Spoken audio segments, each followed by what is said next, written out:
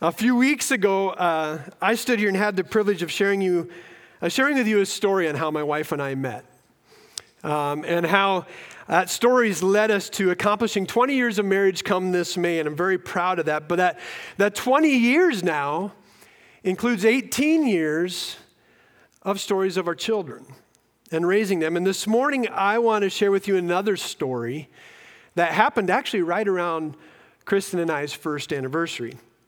You see, we'd been married for almost a year. We were living in an apartment in north part of Ames as we were both working full-time, and I was also going to school full-time at Iowa State. And we had been married for about a year, and thankfully at that point, there was really no pressure from parents to have children. Our plan was to wait until we were done with college, or until I was done with college, and then I could get a real job and start life. That's when we would have children. Our marriage was pretty routine, nothing exciting, We enjoyed life together. There was a lot that we learned about each other in that first year of marriage. I learned that my wife snored. I'm sorry, hon. I didn't mean to just blurt that out, but she snored. And so I still to this day sleep with earplugs, even though the problem has been fixed. I learned how to deal with conflict and arguments. We learned to navigate finances and budgets. And in addition, we learned that I'm also not very good at keeping things clean, all right? She's still teaching me that. And I also learned that I married a hard-working woman who is a fantastic cook. I gained 30 pounds my first year of marriage, okay? But moreover, you guys, we just continued to love on each other more and more every day. That was our goal. But something happened that was not part of our normal routine at that time in life. One time, I just remember, it was all of a sudden, Kristen came home from work and she was utterly exhausted. And when she walked through the door of our apartment, it was almost like she was already half asleep, and she went into our bedroom and began a nap, or what I thought was a nap. But that nap lasted all afternoon or all evening into the night and all the way through the next morning. And all of a sudden, that began this new routine. She would come home, she was tired, and she would go to sleep. And I had to find supper on my own. I know. We knew that she wasn't really feeling sick. And so in discussing this, we kind of just thought, well, she's just exhausted. Well, this went on for a few weeks, and we started to connect some of these dots, and Kristen began to wonder and ask me, do you think I'm pregnant? To which I said, that's impossible, because that's not part of our plan, right? As if I had life by the reins and I was in control. The tiredness continued, and finally on one of our weekly grocery shopping outings, we bought the cheapest pregnancy test we could find, and we took it home. I remember arriving home in our apartment and reading the directions on the test. The test said that it would take 5 to 10 minutes for results to show. So Kristen took the test, and we put it on the counter, and we slowly watched with a cautious eye, and within 30 seconds, you guys, 2 lines popped up saying that Kristen was pregnant. And I remember I began to yell, you're pregnant, and she was running out of the room. She's going, I know, and it was just 10 minutes of chaos in our apartment. I just sat there and stared at that test. Overwhelming emotions, excited, but I'm afraid, and I'm confused, and they just began to flood my heart and my head. And I remember this state of disarray that actually I just grew weak in the knees, and I had to sit down and just gain my composure. Well, days proved that the test was true, and we finally contacted family members and shared the news, and everybody was very excited. And we asked for a lot of prayer and support as we began to wrestle with this change that we knew was going to happen in our lives a short 9 months away. Our firstborn Riley arrived more than 3 weeks earlier than expected on December 30th, 2003. Just past noon, after 20 hours of labor. I remember when she came out, she didn't cry. She just looked around at us as if to say, now what?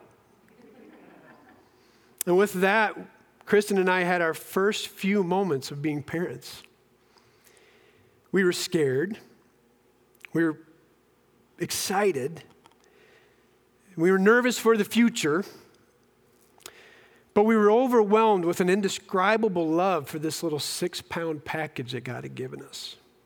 I was a dad. Kristen was a mom, and our lives were already different in the first few moments there, but we had no idea of what was to come. And you parents understand that. A little over 8 years later, we added 3 additional girls to the crew, and I always tell people I tried 4 times for a boy, but God said no. And truthfully, I'm okay with that. But in now 18 years of parenting, I know it's tough. It's not been a walk in the park. And we never thought it would be. Now, we've celebrated what we've done right as parents, and we've also regretted the things that we've done wrong. We have done the right correcting and the right discipline, but we've had failing moments of discipline that we've had to have sincere repentance and apologies made to our children. Through it all, I believe that God has done some great work in my kids. And I believe that He'll continue to do so. He's not done. He's also done some great work in Kristen and I. And He will continue to do so there too. I believe that God will continue to give all of us wisdom as parents until we die. The position of a parent is not just a job until they're 18. The relationship that you have with your children past 18 will change and morph into something different, but God has firmly established moms and dads as parents. And that's a title you have until you die. Thus, it's also a responsibility that you must carry until your last breath. So today we will be continuing on in our small series of the family with the talk on parenting. And parenting is one of the greatest challenges and blessings that God will ever give you. We will also continue on through the book of Colossians as we talk about this. And may I just say this morning, you guys who are parents, this will make a lot of sense. You guys who have raised and kind of sent your kids away, you'll get it. Those of you who are standing there and don't have children yet, just listen. Because I believe God's word has value for anybody in any stage of life, and that's what we're going to talk about this morning. So if you have your Bibles or your apps, would you please turn to Colossians chapter 3. And this morning we only have one verse, Colossians chapter 3, verse 21. And it says this: Fathers, do not provoke your children lest they become discouraged. Fathers, do not provoke your children lest they become discouraged. Such a small verse, you guys, but it is packed with truth. And it is powerful. I want you to notice right away that this verse is talking to men in the context of being a father. Again, showing what I discussed a few weeks ago with you when I had the privilege to teach on the man's role in a marriage. And I'm not sure if you remember, but I stated then that God does deem a man in a marriage a leader for both his wife and his children. And here in this verse, Paul is again showing you, men, that parenting your children is a responsibility of yours, not just your wife. Men, you should be leading in this area. You do not get to check out here on the responsibilities of raising the next generation. It's not your wife's job. From the time that child enters into the world, men, we have a responsibility as a godly man to care for, to protect, and to parent that child. Fathers, do not provoke your children. Provoke. Scripture is telling us that we should not do this to our children. But I think we need to understand the word provoke. You see, in our English language, I realized the word could actually mean a couple different things, a couple different tones, if you will. And those tones either have a positive or a negative to them. Let's begin with a positive. You see, in definition, if you look up the word provoke, it means to motivate, to move, to stimulate, or to produce someone to something. And if that something is good, then the word provoke obviously is a good thing. Now the second tone or the second definition is similar. However, it carries a more negative attitude to it. Still does not indicate, it still does indicate that somebody is moving towards something. However, it leads them to something wrong. This shares that to provoke is to deliberately make somebody annoyed or angry. Knowing that this is certainly written in the scriptures with a particular context, I wanted to understand what version of provoke we were talking about here. Because it sounds like the second one, but I wanted to make sure. So I did a little digging, you guys, and I actually have found the original Greek word that was used for this translation, and it is the word parorgizo. Parorgizo. Which means to anger or provoke to wrath. That's what the scripture is saying, to anger or provoke to wrath. That is the provoke we are talking about here. In other words, this passage is telling fathers that they should not push or lead their child towards or into an angry state with their parenting, leading, or correction. I'm sure us dads sitting in this audience are probably wanting to hang our heads already. Right away, knowing that definition, I can think of countless times where my parenting has led to that. But stick with me.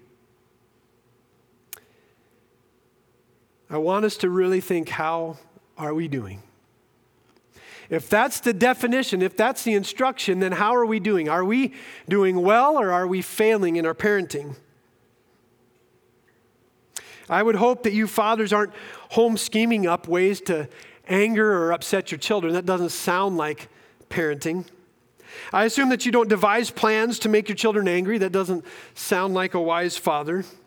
If you are, that's a whole nother sermon, but we can't deny that our parenting and instruction probably has led to anger or wrath out of our children in some of those situations in the past. My question is to myself, why did it go that way? I didn't plan it. Let me suggest a few things that I discovered as I read and studied this passage on the word provoke. And these are a few things that children wrestle with the most. First, children might be provoked by a set of impossible standards that have been set for them by parents. Are standards wrong for your children to have? Absolutely not. But to some degree, we have to set some expectation and standards in order to shape them and grow them. However, are the standards obtainable? That's actually the question here. Standards like their grades at school. Standards or expectations of their popularity within the school or local community. Expectations in their ability to play sports, how good they are at certain things. Expectations in their personal achievements. expectations of their behavior, expectations of their future careers, expectations of their dating lives, having a boyfriend or a girlfriend when they hit those teenage years, expectations of the dreams that you have for them. There are so many more that we as parents sometimes lay on them without understanding the pressure that it leads to. And the teenage years are tough. We all know that. And they become even harder when you realize that you can't live up to the standards that your parents expect. Some students begin to feel like they are only loved when they accomplish something big. That's the only time they get recognition or praise from their parents. Something like getting great grades, or being the starting player on the team, or being one of the popular kids at school, and so much more. So then, do we shy away from challenging them to achieve? No. But how solid that expectation becomes will dictate how much they are provoked to frustration, to anger, to sorrow. And if they are never appreciated for the things they accomplish, it seems hopeless. What about teasing them, ridiculing them, or even humiliating them as a form of punishment or even foolery? My mom was always good at embarrassing me in front of my friends. I remember one time calling home just after I got to school one morning. I was in 6th grade, and I had forgotten my instrument that morning, and we had band practice that day at school. And so I called home and asked Mom to bring my instrument to my school, and she promptly left home and brought my instrument to the neighboring town. That was where our middle school was. And she came right to the door of my classroom, and on my classroom door we heard this knock. And my teacher, Mr. Billerbeck, opened the door, and I saw my mom. And she said, "Ryan." And I knew it was coming. She began to taunt me in a voice, and she said, "Here's your instrument." And so I walked to the door, and as I came up to her, she put the instrument behind her and did this. Pointed at her cheek for a kiss. Of course, my teacher, Mr. Billerbeck, began to laugh, and he began to taunt me as well as the rest of the class. "Kiss her, kiss her, kiss her." I gave her the kiss on the cheek, grabbed the instrument from her, and went back to my seat, utterly embarrassed. Truthfully, though, for me, that situation didn't provoke anger in me. I was embarrassed, but I had a foundation of love from my mom that allowed me to cope with that disaster in the classroom. I could laugh about it, and I still laugh about it. However, that's not how all kids handle things. Are you in your parenting teasing, ridiculing, or humiliating your children in order to teach them a lesson or punish them? In some twisted way, we think as parents is that if we correct in this way, they'll promptly fix the situation in order to not go through that humiliation again. Does it work? For some, yes. They may never do that again, but let me ask you this: does it show your love as a parent in that correction? I don't think it does. I would venture to say that a child who receives correction like that will only desire to flee from home and your presence once they have the chance. They are done with being humiliated, teased, ridiculed. That is not what a family does. How about another parenting tactic that might lead to provoking them to anger? Let's talk about inconsistency. There's nothing more frustrating to children than inconsistency. Parents, are you fair in your discipline? Do you treat each of your children the same? And are the punishments the same and consistent? I remember getting absolutely reamed by my dad when I received my first speeding ticket when I was 16 years old. I was told not to speed. He told me that. I knew it was against the law to speed. And so did my dad have a reason to be upset? Certainly. And he made it known. Fast forward a few years later, and my younger sister had her driver's license, and she received her first speeding ticket. And all she got from my dad was, hey, just be careful. What? I remember going to him and saying, whoa, whoa, whoa. That is not fair. Fair. When your children see inconsistency in parenting, they have a hard time understanding why. And it's a good way to drive your children to a point of anger or even distrust. What about the things that you don't think much about? The quick jabbing comments. You know, your sister didn't even do that. Or, I wish you were more like them. Or, I thought you were good enough to do that. What about the desire to make them feel guilty about something? Talking to them and tearing them down in order to somehow correct them through massive amounts of guilt. Again, do we think that they will respond with the right heart when we are doing this to them? What about our joking comments? Over the last year, I screwed up big time here, you guys. I started in silliness to say to my daughters when they did something nice for me, "You're my favorite," in a joking manner. I laughed, knowing that I truly don't have a favorite child, and I thought they'd laugh too. And frankly, I think they kind of did on the outside, but on the inside, it was no joking matter. I didn't think much of it until I heard through the family grapevine that some of them were literally keeping track of the how many "you're my favorites" they got. And they were broken. Some even began to say back to me, "Well, she's your favorite." You guys, I think I won the Poor Parent of the Year award last year for that one.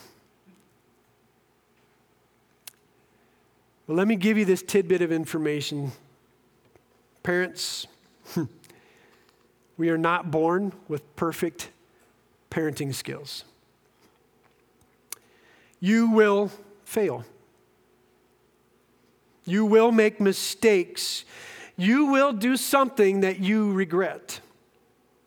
I cannot stress the importance of actively gaining wisdom and direction in all of this, you guys. You need to continually learn how to parent through your entire lives. You must be a student of this because we are sinful and full of mistakes, and we are destined to do something wrong in this area. Some of you might enter into this role of parenting or have entered into it with good blueprints to follow. Meaning you had great parents that did things well. They may not have been perfect, but they did things well and you turned out okay. And because of that, you have kind of taken those and used them in your parenting. But some of us did not have a good example to follow. And frankly, we're trying to figure this out on the go. Trust me, there isn't much out there in our world, in our culture, that can totally prepare you to be a good parent. In fact, a lot of the examples are horrible. However, I will tell you this. The dependable source is God's Word. The most dependable source on parenting is God's Word.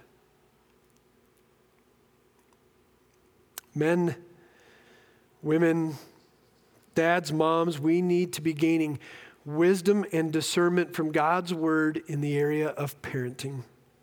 We need to be interceding with prayer for our kids. We need to be asking and seeking God for wisdom in all situations before we navigate them.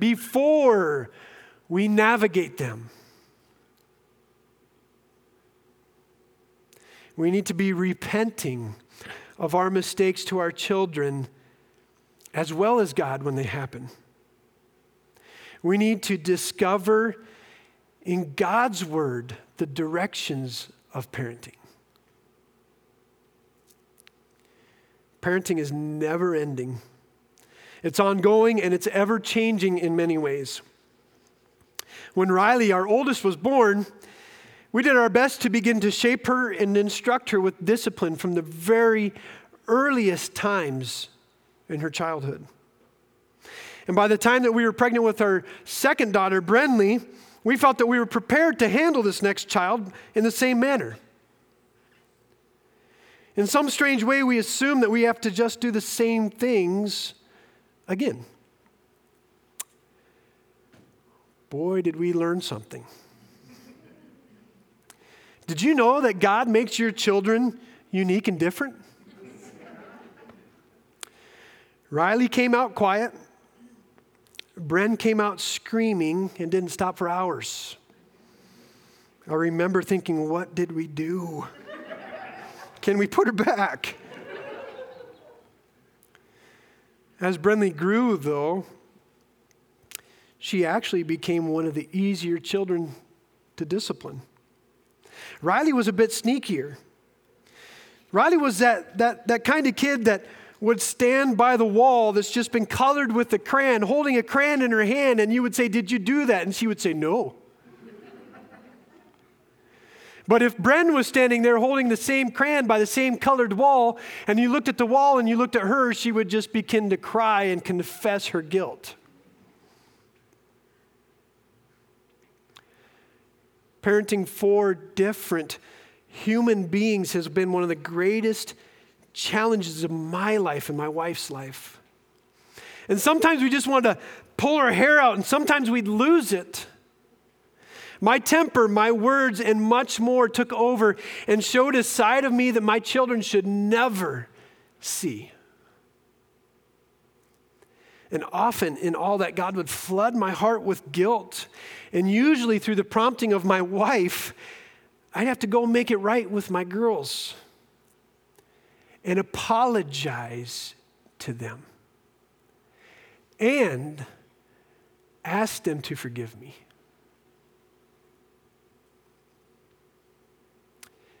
We have to realize that parenting is a monumental task that has both challenges and rewards, and parenting will never be over. So what should we leave with today? What is God challenging us to do here that would help us be better parents and help our children as they grow? Well, first, and most important, parents, you need to and you must rely on the Lord for all of this. There's advice out there,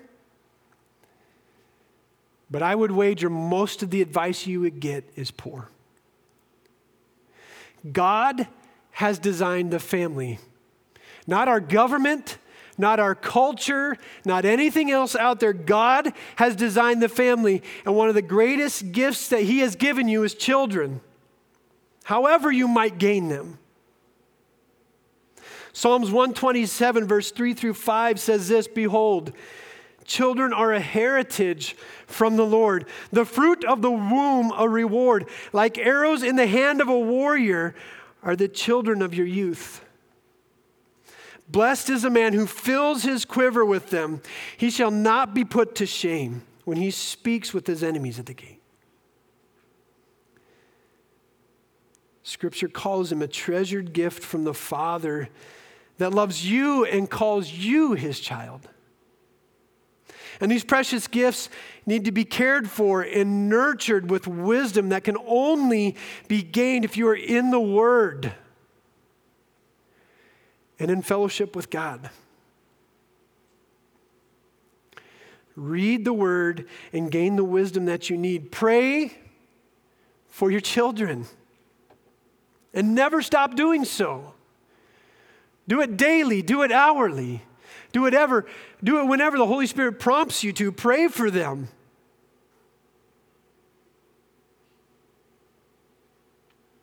And pray that God gives you wisdom and patience to make the right decisions when you deliver direction, instruction, and punishment to children. Second, realize that you are not perfect and admit it when you need to. One of the worst things that we do as parents, and me included, you guys, is when we ignore our screw-ups or brush them off as if they didn't happen. When we blow it with our kid and our pride is too much that we can't say we were wrong. Please, please, please admit your fault. Go to them with humility and ask them for forgiveness.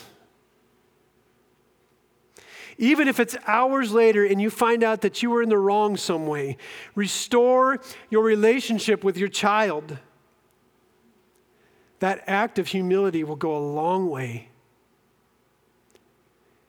And it will be remembered for generations if it's done right. And you guys, you ask my children, how many times dad or mom has had to apologize to them? It's countless times.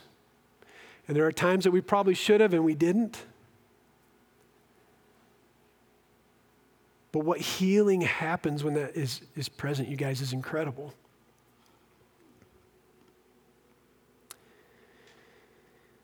We will make mistakes. And knowing that we're prone to making mistakes it doesn't give us the excuse to do so. But always aim to make things right. Third, remember that your title as parent is a lifelong title. You are a parent to your children from the moment that they take their first breath to the moment you take your last. And during that time, you should always be a parent to your children. When your child grows up, turns 18, and becomes an adult by social standards, you do not step out of a parenting role. Your parenting tasks probably will change a little bit, as they should, but it is still your biblical responsibility to protect and teach that young man or woman to grow in the knowledge of Christ and how to live that out. And here's a bit of advice. Even though they're 18 or older, you can still instruct them on what's best to do.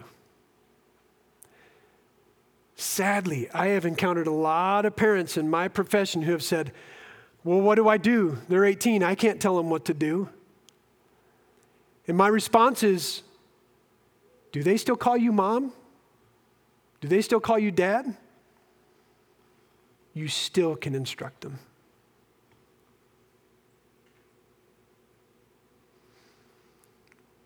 However, at this age, it is different. Your parenting should be different. And if you've done things well, your child should value your input and your reason, and they might listen to what you have to suggest. After I turned 18, I didn't shut off my parents. There was certainly a side of me that wished to be grown up and do things on my own, and what my parents did was they took on a discerning role, and they would let me fail. There were times when they would call and say, look, we would advise you not to do this. And because of the parents that they were to me, I knew that they knew something I didn't. And because I had respect for them, even after 18 years old, I listened. However, there were some situations that they let me charge straight into, making horrible mistakes, and things didn't turn out well. And in my later years, I've often asked my dad, "Why did you let me do that?" And his answer is always, "I wanted you to learn." He said it was calculated, Ryan. Calculated risk.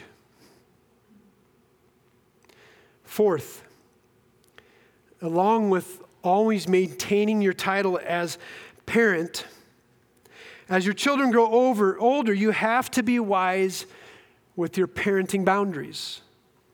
In other words, how much parenting you should do at this point.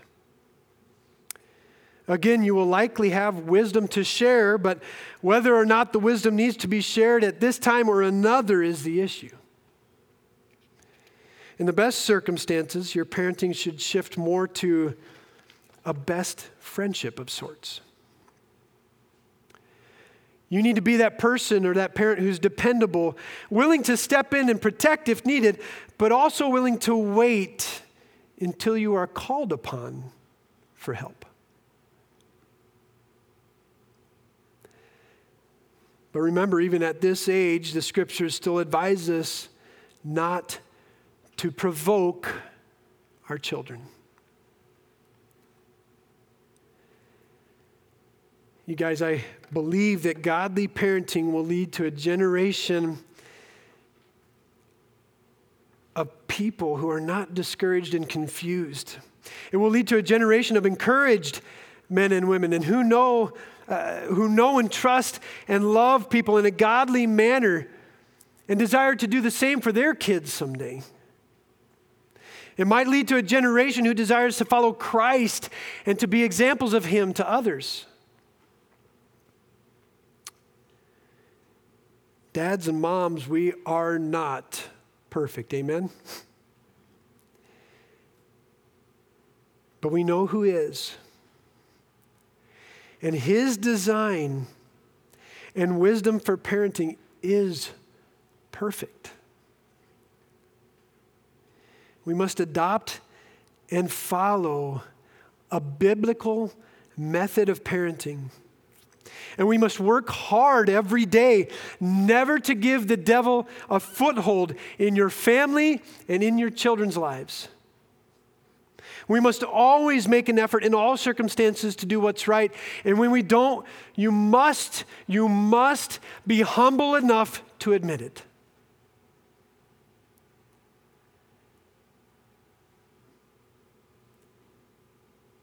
Parents, love God. Love your marriage. Love your kids. And desire to be a godly parent. Let's pray. Father, your word is true. And again, sometimes your word is hard. And this morning, talking about parenting and being parents, God, you have given us an incredible gift, an incredible challenge, but so rewarding. Kids, children, grandchildren, nieces, nephews, neighbors. Father, you have a perfect design for this. And I pray that we seek it. In Jesus' name, amen.